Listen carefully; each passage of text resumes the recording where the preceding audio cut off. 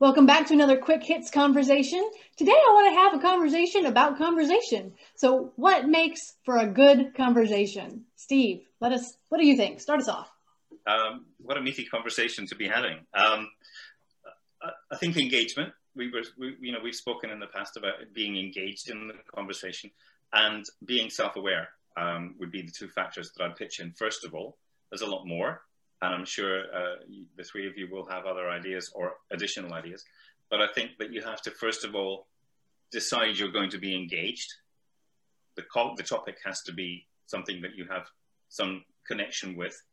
And you have to be acutely aware of what other people are saying in order for the conversation to be in the least bit effective.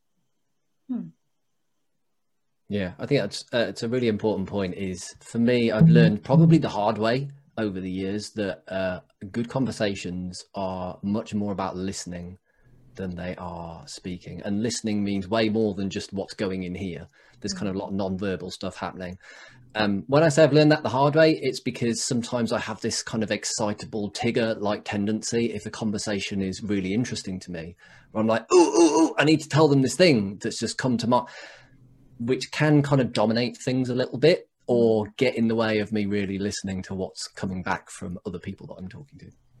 Mm-hmm. Yeah. You know, there's a lot of give and take in a good conversation, and you have to be willing to come out of a conversation with a slightly different perspective than you went into it. Because otherwise you're just kind of pitching people, and that's no fun. You want to learn, you want to grow, and you want to ask questions, and that's what makes it interesting.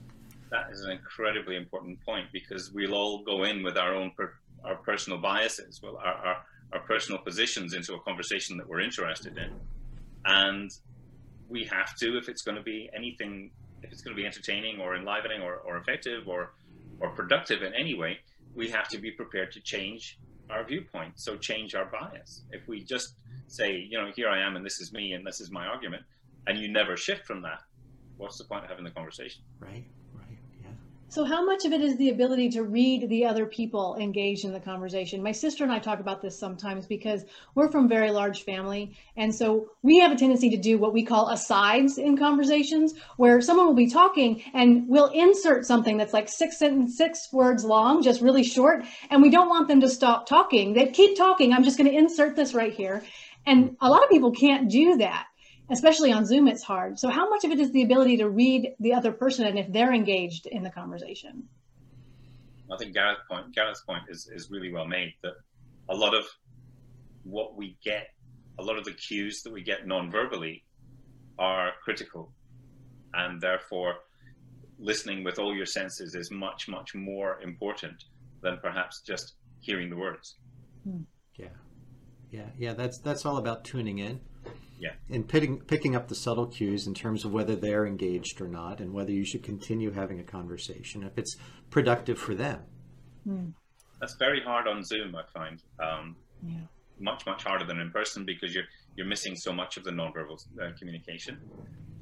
Yeah. Having said that, we're focusing on the things that we can see and hear much more. We're kind of, it's like the guy who loses his sight and his hearing becomes improved, or, you know, that sort of sensory deprivation, allowing the other senses to come to the fore. Maybe.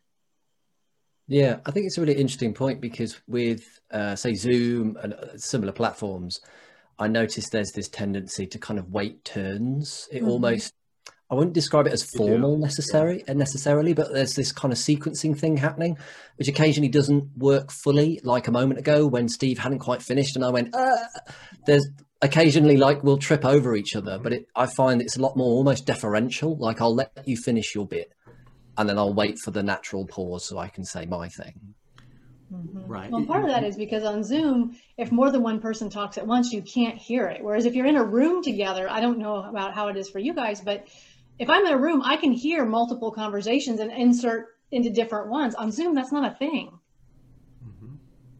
Yeah, that's very true. I was talking to somebody who'd been on a forum, and there was something in the order of 100 people there, and then they'd broken out into syndicates. And the syndicate this guy John was in, the facilitator insisted on unmuting everybody because he wanted interruptions, and the net result was nobody heard anything. It was yeah. Whereas if it's a big group, or even even a group like this, or even or slightly larger, there needs to be some level of facilitation. Even in the sense that you get the ball rolling, Robin, by saying, who's going to start, or Steve, will you start, or whatever. That level of facilitation just makes it easier to pace the conversation. And when things are rushed, or or there's a steamroller person in there that just wants to bully everyone out of the way, then the conversation isn't going to be good. It's not going to be productive. So we're saying if a conversation isn't engaging, the best way to fix it is have a facilitator. That's not always an option when you're one-on-one with someone or whatever. So if you're having a conversation and you feel like either you're not engaged or the other person's not engaged, is that a cue to just walk away and give up on it? Or is there something you can do to fix it? It's definitely one-to-one. I had failed to think about one-to-one conversations in the context of this conversation, which is crazy for a coach, right? But in a one-to-one situation, the level of engagement, you can see when people want to interrupt, when they want to speak, when they want to hit you. You can see the language going on, and therefore, because you're focused on that one person. Whereas if it's a bigger group, it's harder. Gareth.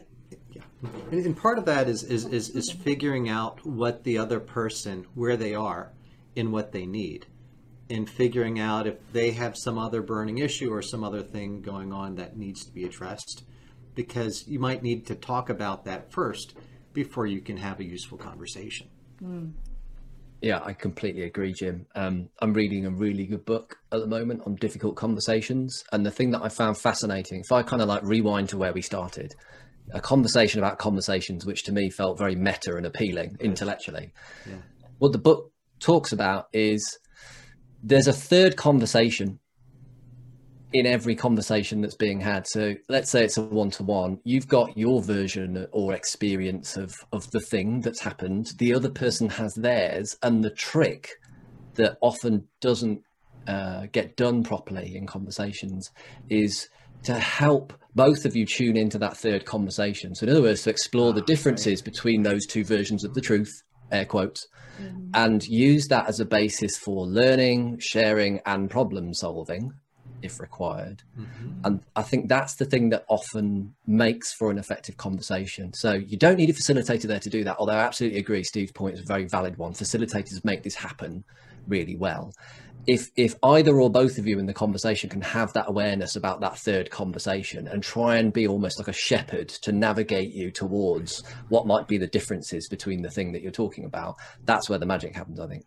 Yeah, as a coach, I've been invited to sit in on conference calls and back in the day, conference rooms with executives and just observe their conversation and help them pay more attention to that, as you call it, third conversation. And I think that's a really good point. So how do you do that? How do you have the mental capacity to have a conversation, be engaged in a conversation, and tune into the fact that the other person may be having a different conversation with you?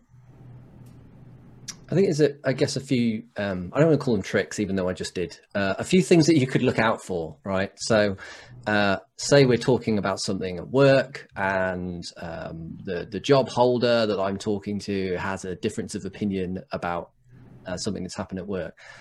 My job, to try and answer your question, Robin, my job is to try and explore that with them, to step into their world first and foremost. That's the thing that I'm most interested in. And then play back, a bit like a coach would, what I'm noticing. Hey, that sounds like it's really important to you. Or I can see that you seem frustrated about that. Tell me a bit more about why that was frustrating. To explore that way ahead of there. And here's my experience of that incident. That happens later, and it only happens after that person has got all their stuff out and feels heard and understood. Then and only then can you bring in how you were feeling, how you saw things, how you may have contributed to this problem, if it's a discussion about a problem, to then try and work out how do these two things fit together? Like, what are the things that we can pull out of that third story in the middle to help us improve, do better, solve a problem, learn from this experience so that we maybe don't do it in the same way again. Yeah, and I feel like, and we're right at time, so I'm going to have to wrap us up, but I do feel like rather than saying you're not listening to me, saying I'm not feeling heard is so much more effective if you're going to have a good conversation. So I want to thank you guys for having this conversation about conversations with me, and we'll do it again very soon. See you later. Thanks, bye-bye.